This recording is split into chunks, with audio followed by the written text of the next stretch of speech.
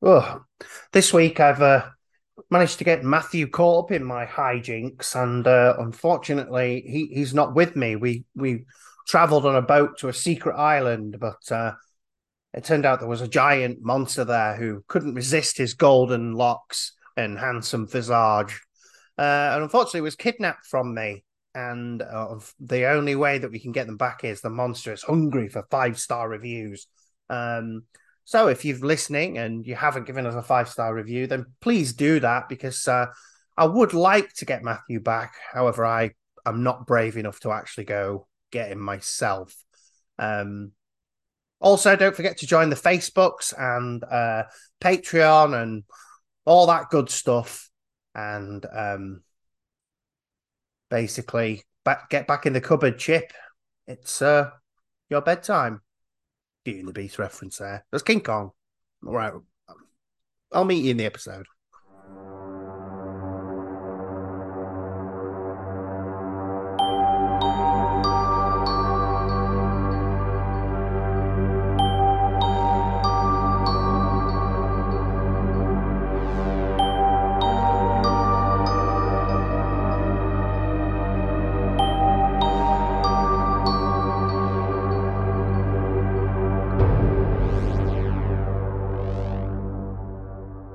Hello, everyone, and welcome to Creative Psychopaths, a horror movie podcast and the world's premier kitchen for horror sandwiches. What is a horror sandwich? I hear you shout and bawl from the across the street. Well, let me tell you, it's a lovely movie filling surrounded by two slices of lovely, lovely chatty goodness. My name's Mark, and as always, I'm joined by no, he was kidnapped by a giant monster. Yeah. Yeah. So this week I'm joined by returning guest and this week's co-host, in Alistair. Hello. Hello, how are you doing, Mark?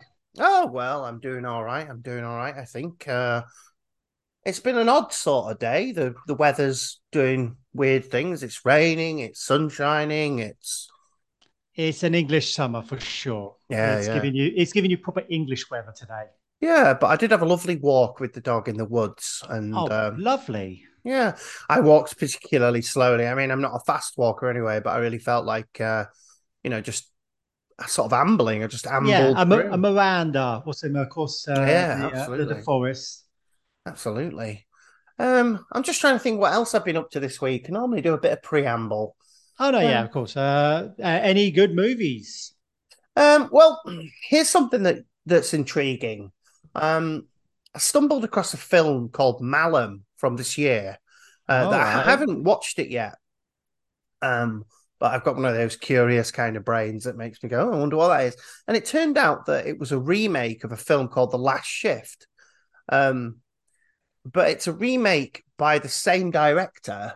And it's like 5 years, I think, between when he made Last Shift and this. So it's a remake of the same film that he's already made, and the Uh-huh. characters are all the same. I find it's a bit odd that to remake your own movie. Um, It's not unheard of, but it is still strange. yeah, Have you watched Last Shift, did you say? I did. I watched the Last Shift because I thought it looks all right, and it was actually pretty good. Yeah. I gave it a 4 star on Letterbox because it was Well, hey. it did everything that I needed it to do. It was scary enough. It had stuff here and there. I find it very odd that he would remake a film that it's good for what it is, but Is it like a foreign language film? no, no, no. It's So uh it stayed the same language, yeah, yeah. both remake. That is bizarre. Like It I can understand if you made a film in Swedish and then you wanted to bring it to the States and mm, then made it in English, but yeah. yeah, it's very strange. It's very So strange. Malum, you said, yes? Yeah, that's the name of so yeah, Malum is the new name of the film. Add It's that to the list. I would just go for Last Shift if I were you. All right, let's scratch that then. Last Shift makes more sense anyway. Because it's the About premise Last Shift. the premise is that there's a rookie police officer like a girl, and she basically the police have moved to a new um police station, So Hmm. she's literally just in there making sure that nobody breaks in or anything. Um, but it's the last shift. Um, Oh, so clues in the name. I mean, maybe Malum is good. Maybe he's made some big changes, but yeah, I thought that was weird. Um, like you say. Anyway, that's what I've been doing this week. I mean, I have watched other films, but I can't talk about everything I've watched because No, no, of course. Well, I wouldn't bore the I wouldn't bore the listeners with everything. Save it for the Patreon. yeah, yeah. So let's get into the first delicious slice of bread. Oh, yum yum. Now, you you're a D&D guy, right? Well, I'm a board game hobbyist, role player. I dabble. I dabble in a lot of things. Hmm. So you came up this wonderful idea of coming up with a D&D party made of I think either horror villains or survivors. Yeah, Um and I mean I don't really know anything about D&D, but I put together a team and presumably you've done that too since it was your idea. I have Um indeed. Yeah. So so I want to ask: did you go with horror villains or did you go with survivors? I went for an all-girl team, an all-girl Oh, I survivors wonder if there's team. any crossovers because I did a survivor team as well. So I'm interested to see where you go with yours. Right.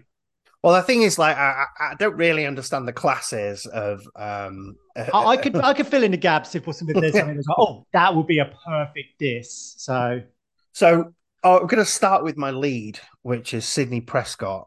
oh, I had her. I had Sydney, and I got rid of her.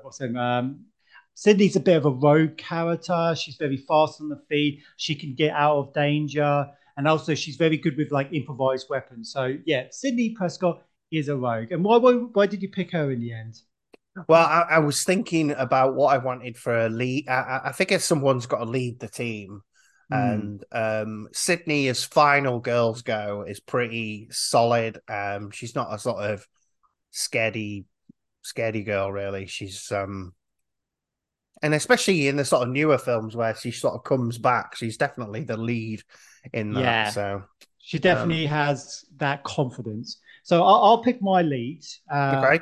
So on my side, I ended up picking Ellen Ripley from Alien. Oh, Uh, nice. Yeah. and I had her as an artificer who has like that. She has that huge mech. Oh, So yeah, yeah. yeah, the way I see it is that she's got all these weapons and all these things, and she's the kind of like leader who can do a little bit of everything. Oh, awesome. Yeah, Um, and well, and she can lead a team as well. She's she's proved it. Yeah. got the skills. Um, Who have you got next? so my next one is Tina Shepherd. And if you don't, Oh, I do know Tina Shepherd. all right, okay. So Oh, for the listeners, she's the telekinetic one from Friday the 13th part 7. seven. Yeah.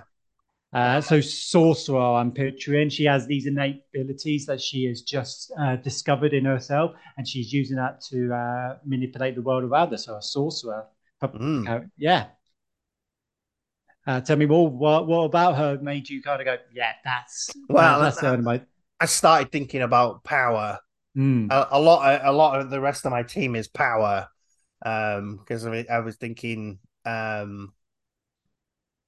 yeah, mainly that's it. Because she's a final girl who can stand her ground. oh yeah, absolutely. She really does. Like it's a bit of a silly Friday the 13th movie, but she's really great in it. And I think Uh, that the little telekinetic power thing may be a bit tongue in cheek for some people, but I find it really endearing. yeah, me too. I like all those films. Yeah. Um, Okay, well, my next pick, I didn't go with an all girl team, but oh, awesome. So my next pick is Quint from Jaws, and nice. he's got like a monk vibe. Like he's good with his fists. He's got his machete in one hand, and he's just a sailor type or something. Gruff, and someone who I can imagine butts head with Ellen, but totally respects her at the same time. So I feel like there's a really strong dynamic with those two going on there. Oh, I love having Quentin stuff. Yeah, I could picture him in like a fantasy world fighting up against, skeletons and all the rest of that, just having none of it, just too drunk to cope.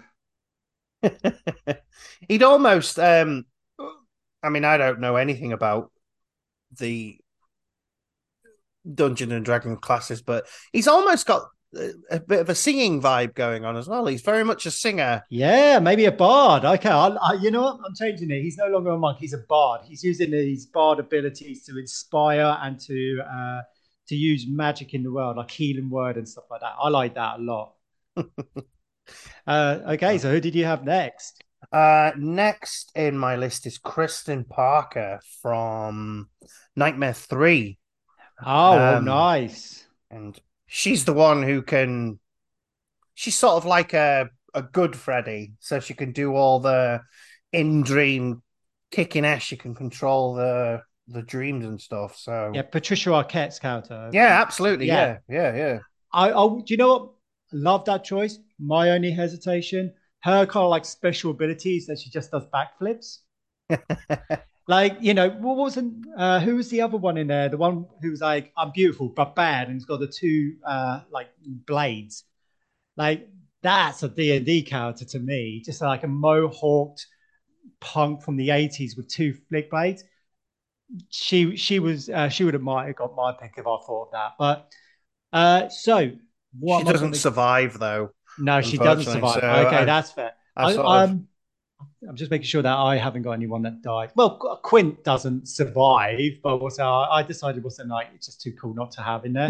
absolutely. Okay, so again, like I'm thinking maybe for this character is a wizard because she actually has to train and study how to what's use her dream powers, where wizards have to kind of like study the arcane law to do the best. So yeah, we got a sorcerer, a wizard, and a rogue in your party so far. That's pretty cool.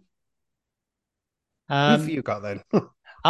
so my third pick, going off, I got rid of Sidney Prescott and replaced it with Gail Weathers. Oh, And the reason I picked Gail Weathers is I'm picturing this fun D&D group and who I want to sit at there. And I love Sydney. Sydney's one of the best all-time final girls.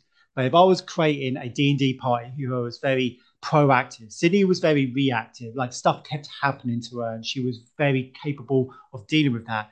Where Gail was very proactive, going out and going to get clues and figuring that stuff out. So that's why Gail Weathers ended up being the rogue of my party.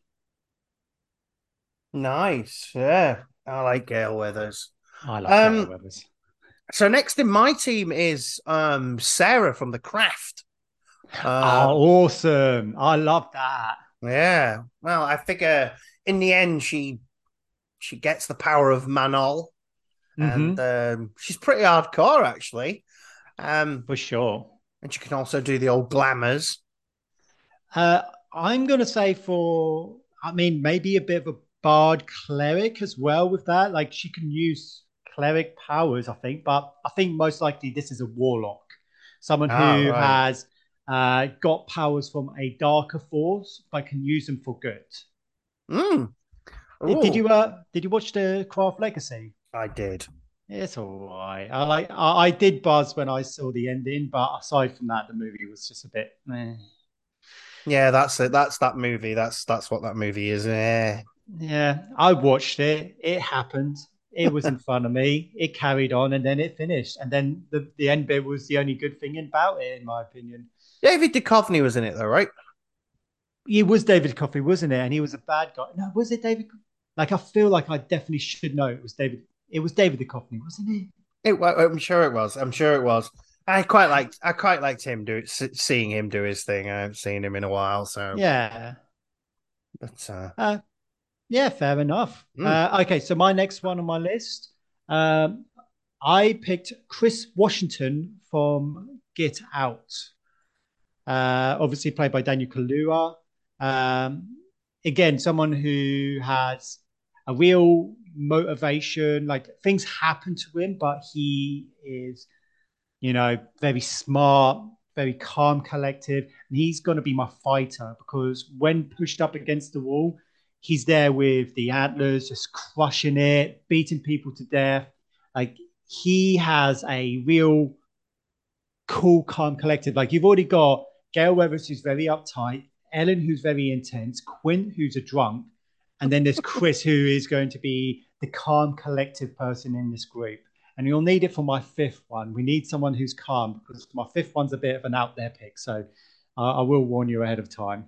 Fair enough. Fair enough. So who's your last pick? Well, my last pick is Erin from You're Next. Oh, great choice. Yeah, Really great choice. I figure she's going to be well prepared, well armed.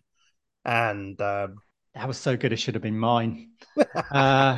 Yeah, she's someone who knows how to deal with like fighting and hunting and traps. She's a ranger. She knows how to track these people down and how to kill them efficiently. That is a fantastic pick. Wow, I'm really impressed with that one. That blew my socks off. I'm a good lad overall. Yeah, solid guy. Okay, so I'm going to end my list with a. I'm not sure if it's controversial, but I like the picturing of Ellen as the leader. We've got Quint as the kind of like the chaos guy. You've got Gail Weathers, who's the clue getter, the lady who's out on the streets trying to figure out what's going on with the mystery of this D&D campaign. Chris Washington being the calm, collected guy, and I've picked Reagan from The Exorcist as my warlock. So you get to play both her as a sweet, innocent 12-year-old girl, just kind of like minding her business. And then when a battle erupts, suddenly she's switching gears and then she's got all the cuts on her face and her head spinning around and she's doing Eldritch Blast, but the Eldritch Blast is actually her pea soup vomit. And she's just knocking bad guys over with these powers. Yeah, that's my terrible final pick for my group. I like it. Yeah, I thought it was fun. I like it. Yeah, technically she's an innocent, so that adds to your team. Yeah, absolutely. I like to think so. The fun of being Pazuzu is you could say some really horrible things during the campaign and go, "Well, it's not me." Oh yeah. So that's my D&D group. I love that. That was a lot of fun. I didn't know if that was going to go well, but I had a lot of fun doing that. Yeah, no, it was great fun. The slices of bread are always good. It's always nice to have something different to do. Yeah, so just stack our meaty monkey sandwich on. Oh, a meaty monkey sandwich. It's a bit weird.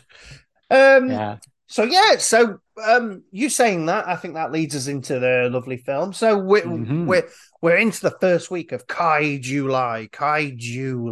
It works. It does. It's a great pun. It's a great pun. So this month we're going to be doing big old monsters. And what better place to start than the OG himself? The king. The king of all Kongs. King Kong. So this film's from 1933. So this will be the oldest movie that we've done here on the podcast. And 90 years old this year. Yeah, I clocked that. I was like, yep, April 7th, 1933, 90 years old. How does it hold up in terms of movies that are, scratching 100 years? Like 90 years old, how does this hold up in terms of cultural and what you see on the screen? Like, can you show this to someone and it not feel really dated? I'm not sure yet. We'll get to that bit anyway. I'm going to just do the directors and stuff, and then you do that, and we'll get into that. So, directors for this: Merian C. Cooper and Ernest B. Schoedsack. Schoedsack. He showed Sack, yeah. Yeah, he did. The main players in this are Fay Wray as Andaro, Robert Armstrong as Carl Denham, Bruce Cabot as Jack Driscoll, Frank Riker as Captain Engelhorn, and the budget and box office information I've got, I'm not sure if it's been adjusted for inflation because it says the budget was $673,000, which feels like a lot for 1933. And with a box office of 5.3, I have to assume that has been adjusted for inflation because I can't really envision them spending that much money on a movie in 1933, but that might be wrong. Yeah. It don't feel right, does it? Well, this is the thing I found out about it. In its opening weekend, it grossed $90,000. Now, Right. do you know how much a cinema ticket was worth? Was cost at in 1933? No idea. Not a clue. 35 cents, Right. Yeah. So and it that's made 90,000 in its opening 4 days with 35 cents a ticket. wow. It So when you say, oh, that that budget, that box office, it's like maybe it did cost this much, maybe it did make that much. It was Maybe. maybe.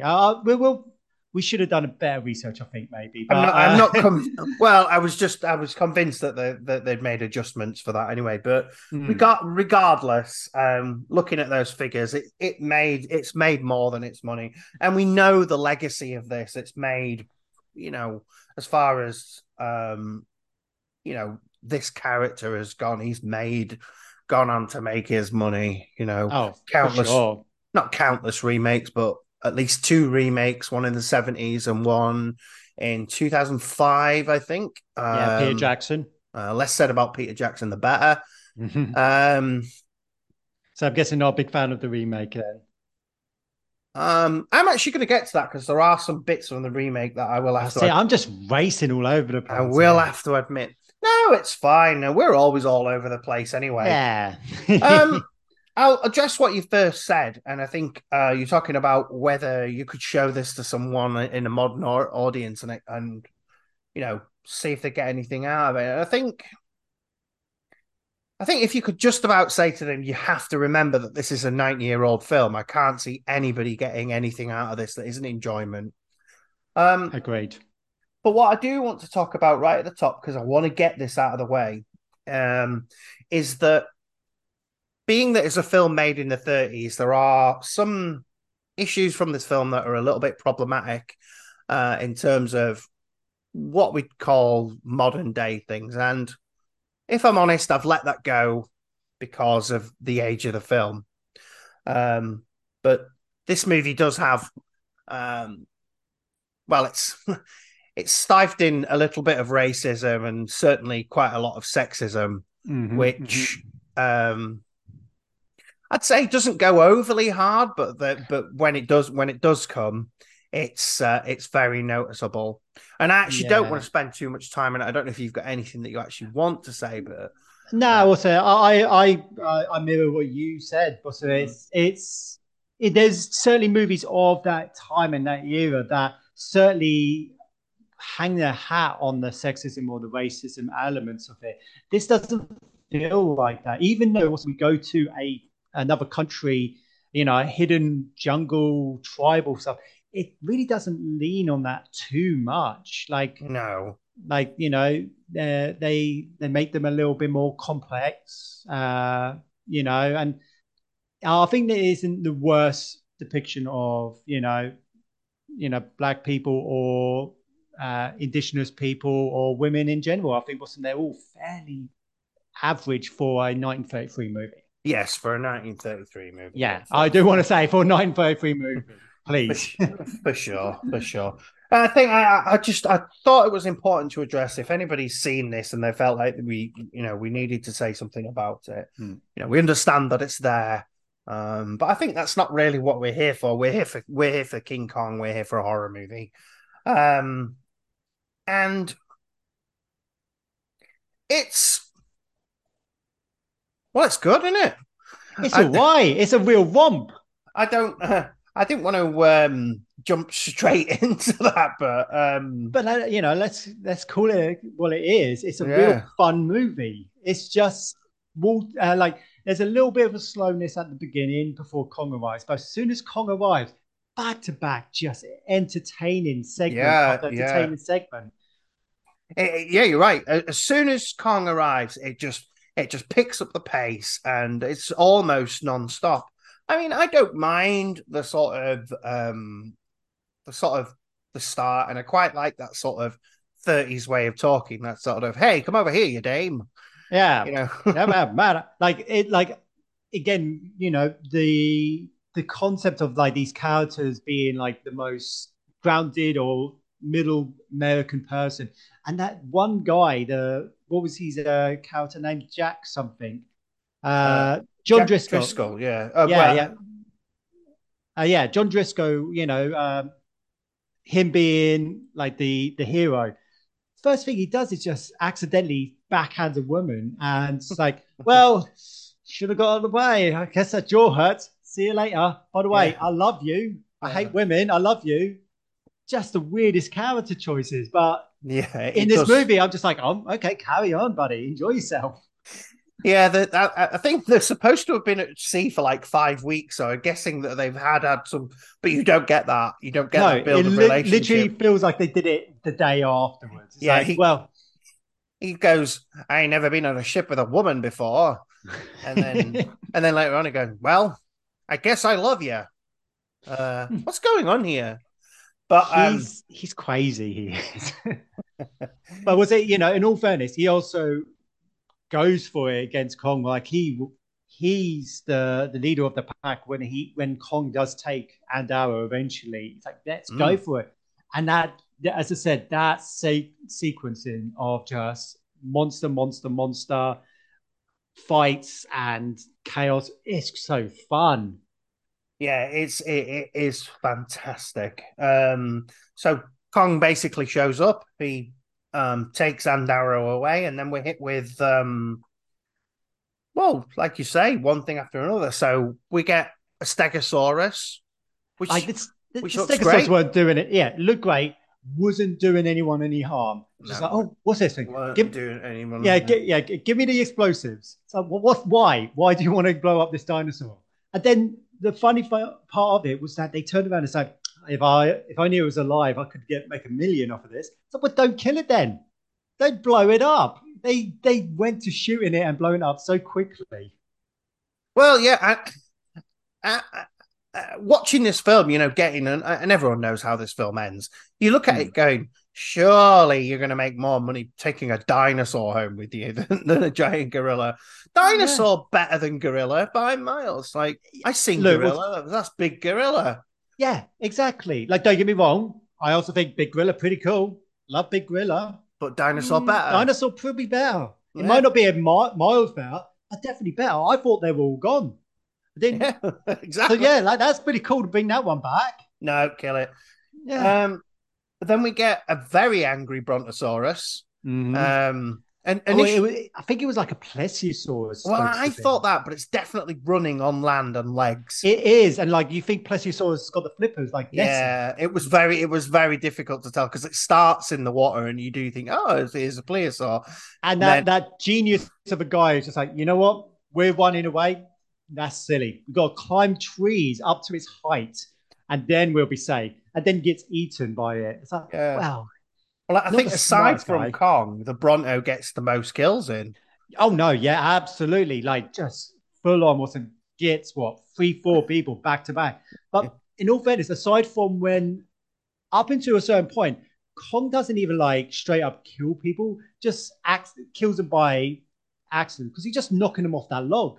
It's like, hey, Oh, shaking that log for like 10 minutes. talk Just about the log though, because mm, the log's one thing, but each person you get to see each person fall to their doom, and they proper, like we were talking about with Midsummer, that when they fall, they mm. just go. It's like, The big old oh, splat. But do you oh know dear. what the original script actually had for that scene was that some of them survived and they would be attacked by giant spiders that were at the bottom of that ravine. But Oh, I heard that. Yeah, yeah, actually. because they put that in the Peter Jackson one as a homage to the fact that we wanted to do this but we couldn't.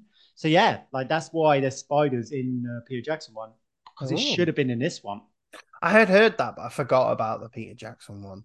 Mm. The spiders in that, but yeah, that's that log scene where Kong is turning the log over. It's brutal because it Oh, just absolutely. splat, splat. Every one of So them, you get to see everybody splat to the bottom of this ravine.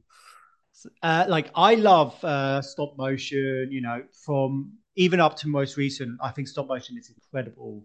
And you forget, like, this is 90 years old. Mm-hmm. Like, I did a bit of research to be like, okay, what else came out in 1933 to be like, oh, this is as old as this.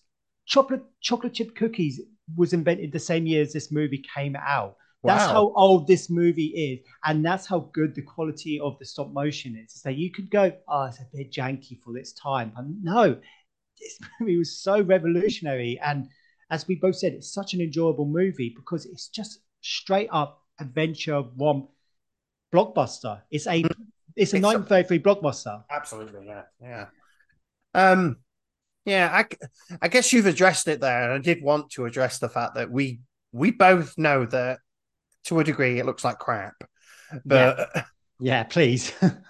but um, again, it's giving it that 1933, and actually, you know, next week we're going to be doing Godzilla, and the effects in Godzilla aren't that much better than this film, and you're talking It's a guy in a another, suit. It's a guy in a suit in Godzilla. Like, yeah, you're love talking another Godzilla as 20 well, but years. yeah, easily, if that. Yeah. I think Godzilla's 1954, so it's like 21 years, I guess. So, like, Um, that 21 years has got from what we're getting Kong to a guy in a suit. And yeah. don't get me wrong, I think both are incredible movies in their own right. But you think about the 20 years that's just gone by and the special effects that have increased and improved since. Mm, It's like, yeah, like that's the same amount of difference between that and Godzilla. But this is still so good. yeah, Like, it was good. You've got to suspend a little bit of disbelief, and there are moments of you know, but mm, for example, after this, when Kong fights a Rex, it's relatively flawless. it really Yeah. is. Like they go for full on kaiju fight. They beat the hell out of each other. My favorite bit, and it's such a tiny bit, is after Kong has torn broke the jaw of the T Rex and just kind of killed it. It's just flopping its mouth open down. Wasn't like a it looked like a gorilla playing with something that is dead. I was Yeah, like, that's flawless. Like that looks so impressive for yeah, its time. it's good, it's good. And then of course a pteranodon shows up. And the snake. Don't forget there was Oh also a yeah, I snake forgot fight. there was a snake. There was a snake. So it just keeps going. It's an awful fucking island to be stuck on. Oh man, what a terrible island! Like Yeah, really like the bad people that live on place. that island, how do they cope? Like they literally have to just sacrifice brides Yeah, to Kong just so they'd be like, okay, Kong, like we'll feed you some of our women and you just save us from all of the awfulness on this island. Please protect move, us. just Yeah. move. Yeah, like all these people turn up to film and it's like, yeah, you film. And then you just sneak on the boat and fuck off. That's the movie I'd watch. Yeah, that's a good idea. Bye. Just all these indigenous people just like, right, where to? America. That wall's not as good as it looks. No. So, did you know how they made King Kong's roar? Nope. So they got the roar of a lion and a tiger. They combined it, slowed it down, and run it backwards to Oh get that wow. roar. Because that fight between the T Rex and the King Kong, the music drops, and I really love the music in this. I thought this was something Yeah, that yeah, just absolutely. like that played underneath, but then the fights happen and the music goes, and it's just the sound of these two fighting, and it reminded me of like seeing like when two dogs fight each other in the park, just like just loud, unabashed, animalistic noises, just back to back as they just kind of like bashed at each other. I was like, that's really intense. Congratulations, you like from a movie that again 90 years old, just really intense moments like this. Yeah, yeah. You're right. It just the whole bit on the island stands out. Really, it's great because I think after this we get Congo's on a rampage, Hmm. and there's some really great bits when he's sort of picking people up and just sort of chewing on them a bit. And then Yeah, there's the one native guy who gets stubbed out like a cigarette, which yeah. just it's off. You really feel bad for that guy. It's like, all right, you've killed him. Stop, will Stop, you? stop. Like it's like, is he dead though? Stomp, stomp, stomp. Like the stunt work in this as well, though. Like that guy literally being under that giant foot that they put down on him. That must have been intense for that stunt guy. But Mm. yeah, Yeah, really effective. That mix between the practical and the physical. Like it weren't all just stop animation. The paw, the face, and the leg. All yeah. stuff they built and used to interact with the actors. It was fantastic work. There are moments with that paw that Mm-hmm. that there's one specific part in New York where you can see King Kong's face at the window, Yeah, but then his paw comes in from the right, I think, or the left, and it's like, where's that paw coming from? it does have that vibe of like going on like one of those interactive rides that you see in like Universal Studios or It's something like it, that. it's got a bit of a B movie. Actually, while I'm talking about that bit, I'm all over the place. Listen, during that bit when he's climbing up I think that might be the Empire State Building or before the Empire State Building, and he sees someone who looks like her. And he pulls her out, and he's like, "This isn't her," and just chucks her off the building. That she was the real victim of Oh, this whole movie. Just like, oh yeah, nah. yeah, Oh, poor lady. She was just having a nap as well. yeah. This was early evening. They just only started the show, so it was just like, well, she's got the rest of the day to kind of do something. It's like, No, no, you're out. yeah, You don't know just who see I you thought later. you were. Oh god. Oh, it's Well, so since we've got yeah, to New York now, I yeah. think. We're at New York. Like the whole rampage at the end of the thing was really good. But then they get him back to New York, and like it's just a bizarre setup. Like I know that that is what he wanted to do. So the director, Marion C. Cooper, this is his passion project. He thought of this movie. He wanted to make it. He saw a plane fly over a building. He's like, oh, that's where I would like to set my finale of this giant ape movie that I really want to make. So everything was just kind of like reverse engineered. It's like, I want to make a giant ape movie and I want the finale to be on a building with fighting planes. And then everything else he just kind of made up. And yeah, that ends. It's just crazy. When he gets to New York, everything just starts to go absolutely bonkers, logic wise. right, yeah, yeah. It's Because funny the New York bit because I think when you think of King Kong, you think of Empire State Building, you think of New York, but I think it's only the back 20 minutes of this movie, and yeah, it's really not a lot in New nah, York. it's Uh, maybe an hour and 40. I think the film runs. but this is Although, the part that you remember. Like, this is the yeah, kind yeah, of like the right. standout part of King Kong is these last 20 minutes. So it's, I prefer it on Skull Island. I think that's so much more enjoyable. Yeah, I agree. I agree. But these are iconic. Like, him climbing the building, fighting the planes, standing there, crucified like Jesus, puts him in front of a crowd. Like, these are all iconic visuals that people Absolutely. associate with Kong. Yeah, absolutely. And the whole New York thing looks great. He looks great Mm, when he's tied up. It doesn't feel wrong because partly they do a really good job of the stop motion on the humans mm. to add to his size, which really works nicely. So another thing Um, I found out was that they wanted to make him look bigger in New York because obviously New York being such a big city was mm, that so they would kind of like size them up to being like I think it was like 16 to 20 feet tall in the jungle, but then went straight up to like 24 feet tall in New York to really kind of emphasize how big this ape was. So they actually made him look bigger in New York compared to the way he looked in the all jungle. right, that's interesting. Well, it makes sense. Like, what's it? Because he does Mm, look yeah. huge on that stage. It's like he's big, but then he looks so much bigger in New York. Mm. That said, actually, there's some nice shots of 30s New York. Yeah, like like. Don't get me wrong. Also, like there's also like good color. Like I like the little interactions that people were just having going into the theater. It's like Absolutely. I heard it was an ape. It's like, well, there's a lot of apes already in New York. What's that? As someone Mm. barged past, like this stuff. I was like, okay, this is kind of charming. Like these people are Yeah, actually like absolutely, absolutely. just like a little glimpse into 1933 New York that just felt really legitimate. Like you see movies that try to emulate that time period nowadays always feels with a rose tinted glasses view of it. But then you watch movies like this, it's like this is kind of like real people, or at least how they want to portray themselves in movies at Yeah, least. like you say, it's well, it's color. Yeah, it's Mm. fantastic. Yeah, yeah. Well, I think we're getting somewhere towards the end.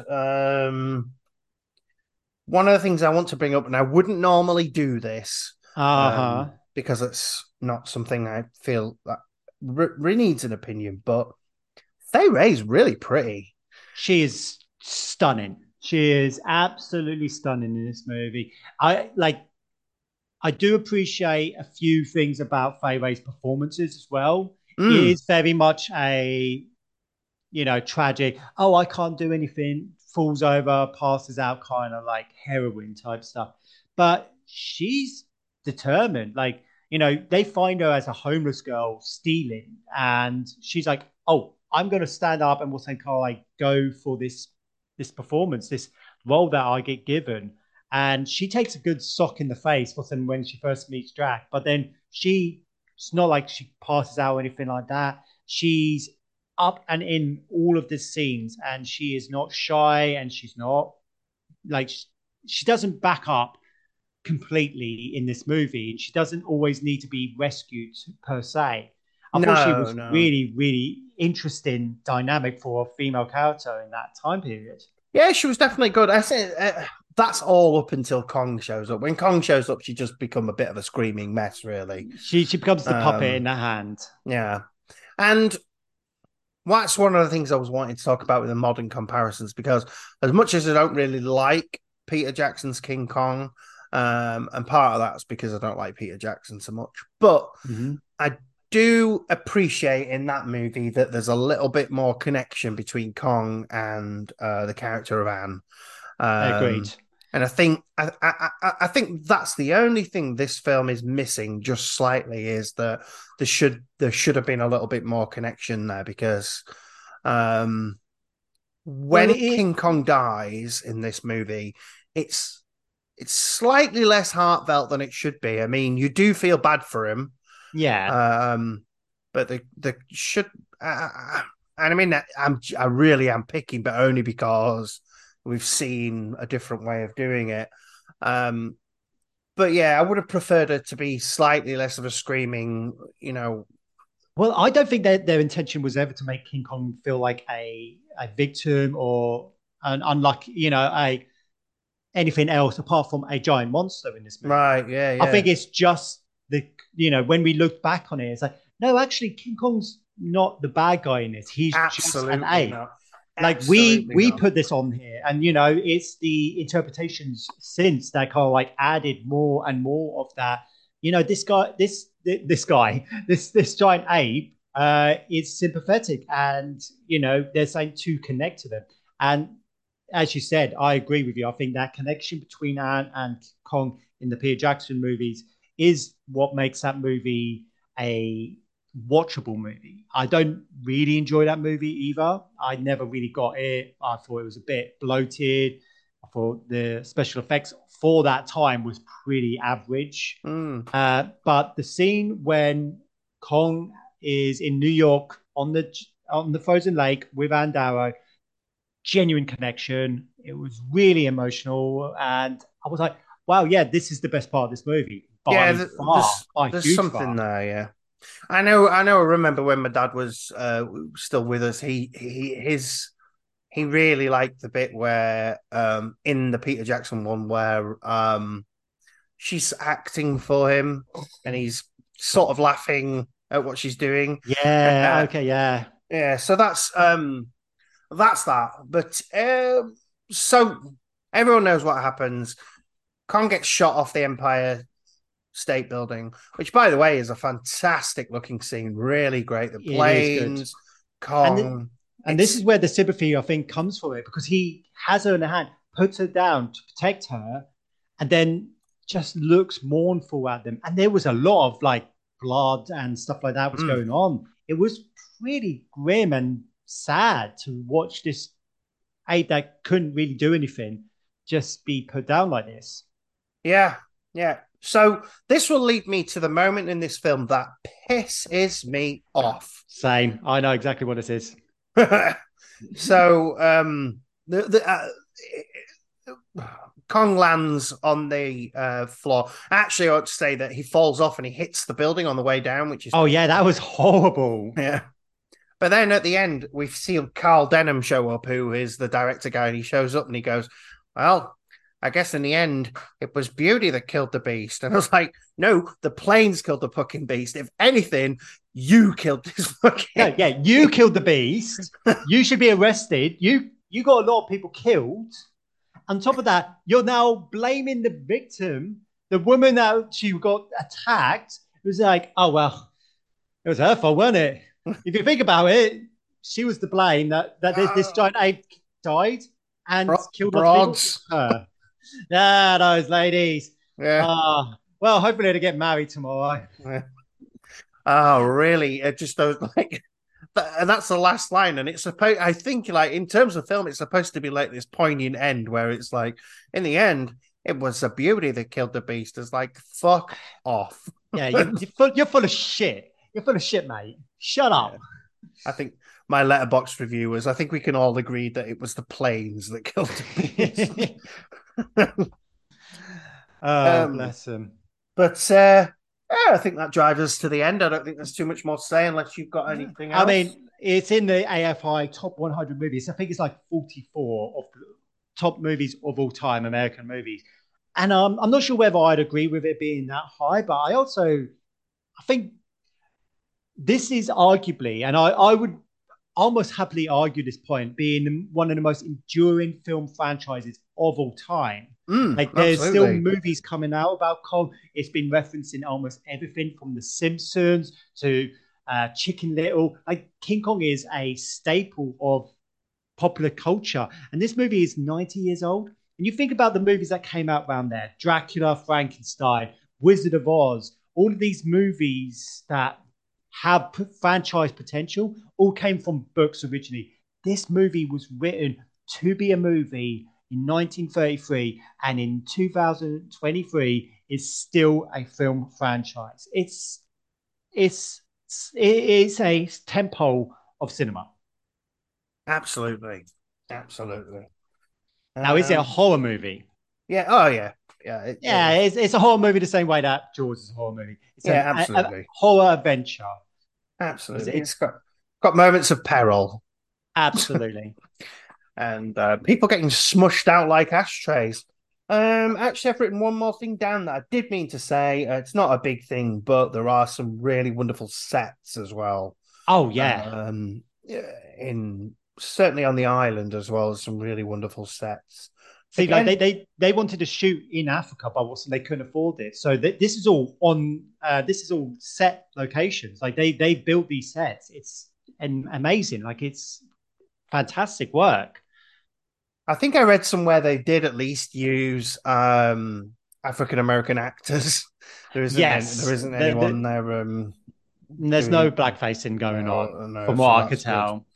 No, I am actually on like a Google, and I like some of the questions people asked. Stuff like, was King Kong 1933 a success? Why was he obsessed with the girl? How old was he when he died? And what is King Kong's weakness? Who's asking his weakness?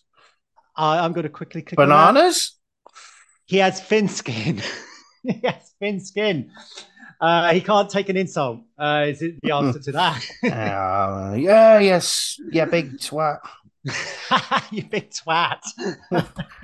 Right. Well, let's see. So, we will just have a look at the critical review. So we're looking at 96% on Rotten Tomatoes. That's high. That's really high. Like I say to Matthew, I don't really understand Rotten Tomatoes, and I'm not going to try now.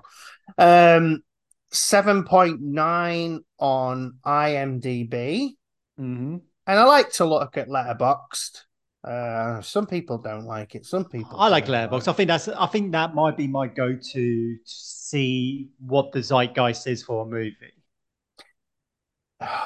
Every time I do this, I haven't got the Letterboxd, and I go on and type in Letterboxd into Letterboxd.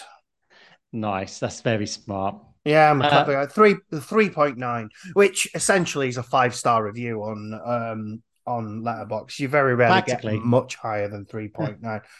Uh, Um, and this is also on BBC iPlayer for anyone that is listening. It's like, oh, I really, really fancy watching this movie. It's on the iPlayer for it's free. on You can iPlayer. go watch it. It's definitely worth the hour and 40 minutes that it's on for. Did you watch it on iPlayer? Yeah, I watch an iPlayer. Did it have the overture? Yeah, Oh, excellent. I yeah. watched I watched the Blu-ray and I was sat there and the overtures must be about 4 minutes, something Yeah, like that. And I was just sat, I miss those. They're fun. I was like, what's going on here? I just sat through it though. I Yeah. did, so let's have a quick look at the Facebook before we drop our own reviews. Oh Now yeah, I've I got it as well. now I know you said something, but we won't mention that. No, no. Um, let's see. Paul, who came on and did I Saw the Devil with us, said still holds up, as does Mighty Joe Young. I don't think I've seen that one. Me neither. Well, I know it's about a big monkey, a big ape, a big ape. Yeah, yeah. Uh, And Sam said, "I love that monkey, but for me, it's an ape. the top giant monster will always be the absolute boy, Pulgasari." No, Who's Pulgasari when he's at home? I think he's told me to watch that in the past. Okay. Okay. So this is Yeah, definitely a North Korean horror. Oh, this is a big boy. that is Okay. that is a big Okay. boy. Okay. Also, I'd give Pulgasari a check out. Yeah, me too. Right. So, for those of you who are new here, we have a 3-tier system. We've got a shit for a bad movie. We've got an ooh, it's spooky for that's all Yeah. right, and a creative psychopath for oh, a great movie. I think there's no doubt here that this one's a creative psychopath. It certainly is. It's Absolutely, great. I do love this movie. absolutely.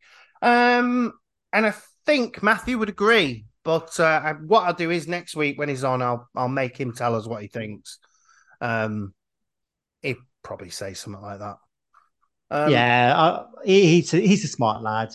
When he gets off Oh Skull yeah, Island, obviously. oh yeah. I'm dreading doing this without him. He's the one with the intelligence. Luckily, I've got you here. Just I am very dim. I messaged you saying, "Is that can I just watch the Simpsons episode and will that be enough?" And you're like, "No, you do actually have to watch the actual movie." I was like, "Oh, that's fine."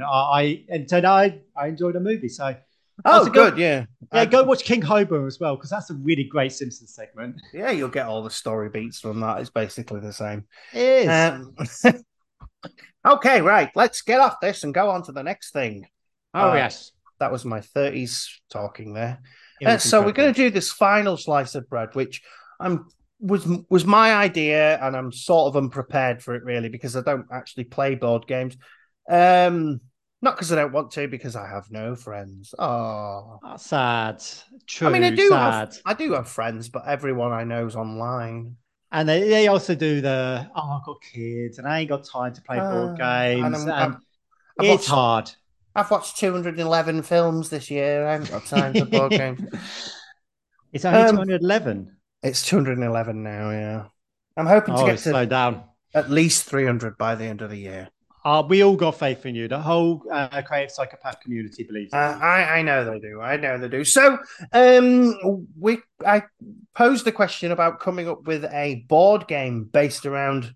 Did I say horror movies or monsters? I don't know. You said monsters because we'll say Right. Okay. we're in Kai July. So, Okay. Well, that makes sense. That makes sense. And I think I did say that. If only I could remember the things that I've said. But yes. my brain It's, does whatever it wants. yeah, you know, your brain's an independent thinker. It is. It is. So the thing is, like, because I don't understand this, what I'd like a Godzilla board game, Mm-hmm. right? And you might be able to help me do this. What I thought was take it back to the classic, right? So Godzilla is the antagonist, um, and you have to somehow take him down, but the game has to be in his favor most of the time. Um, I couldn't think of any other way to do it other than having low dice for the player characters and maybe like a D20 for Godzilla so he could roll higher, Interesting. or potentially roll lower. I think this is absolutely possible because like there's board games nowadays where the action economy favors the monster on the middle of the board. Like it goes round and it like you turn over cards and it says Godzilla moves three spaces this way, and then you just destroy every building it goes through. And you have to just constantly be building up all your ammunition, your strengths, your weaknesses, trying to fight back against it, putting out fires and worried about civilians. I think that's a really interesting concept for a board game. Ooh, good for me. Unfortunately, I couldn't. I, I posed the question and realized that Godzilla Monopoly wasn't going to cut it. It might, but I'm sure it already exists. I wonder if it does. I want it if it does. I'm sure it does. Well, I say that with no concept whether it does, but I know that everything's a monopoly nowadays. Uh, I mean, yeah. the other way you could do it is potentially have, instead of the player characters, you could have Godzilla and maybe Mothra against King Ghidorah.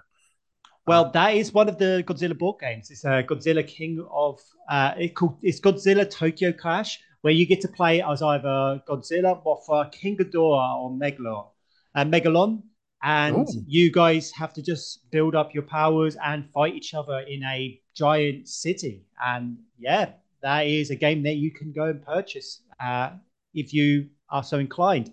Oh. Uh, so other games in that vein, there is King of New York and King of Tokyo, which is a tongue-in-cheek version of King Kong and Godzilla and Mothra and Cthulhu and like Mechazoids. You could play as these creatures and fight to be the king of the city. That's a really fun, family-friendly game that you can play. Uh, Okay. there is Cthulhu Wars, which is a game that I really enjoy playing, where you get to play as these elder gods fighting over the world and trying to win by destroying the entire planet. Uh, and in terms of actual big bad guys that I would love to see a board game be made of, I'm actually going to pick Tremors, which doesn't Ooh. really get a doesn't get the kaiju rub enough, I think, because these are giant worms. Like they have that kaiju vibe to them, and Absolutely. the way I would play it is that you are having to use your movement very carefully. If you move too many spaces, the worms will sense you and they might be able to take your character out. So you have to be very carefully moving across the board, collecting items to try and defeat the worms, the graboids, and moving across the board very gently, trying to build up all these weapons and these traps to try and trap them and kill them. Otherwise, the graboids are going to kill you, and the board game beats you. Wow. That sounds really good. That sounds like a good game to play. You see, this is why I asked this question because I knew you'd come up with something good. It's a good job, guys. Yeah, no, it's wonderful. Let's get it designed up. We've got Creative Psychopath Productions on the phone. Ring them up. Yeah, we do have them, but unfortunately, they also have been kidnapped and taken to Skull Island. So Oh no. hopefully, Matthew can bring them back with him. Then they've probably run into that difficult Bronto. Yeah, they're probably dead. They Yeah, die. They're dead. definitely. Shame. They were on a log. They were on a Uh, log saying, "Come on, let's think of an idea. Let's get it going." But no, and they've then been. Kong shaking them off like ants on a picnic blanket. They were going. This will be a good board game, Okay. huh? Lovely, lovely, lovely. Right, so there you go. That brings us to the end of the podcast. you've got stuff to plug. Do I that. do.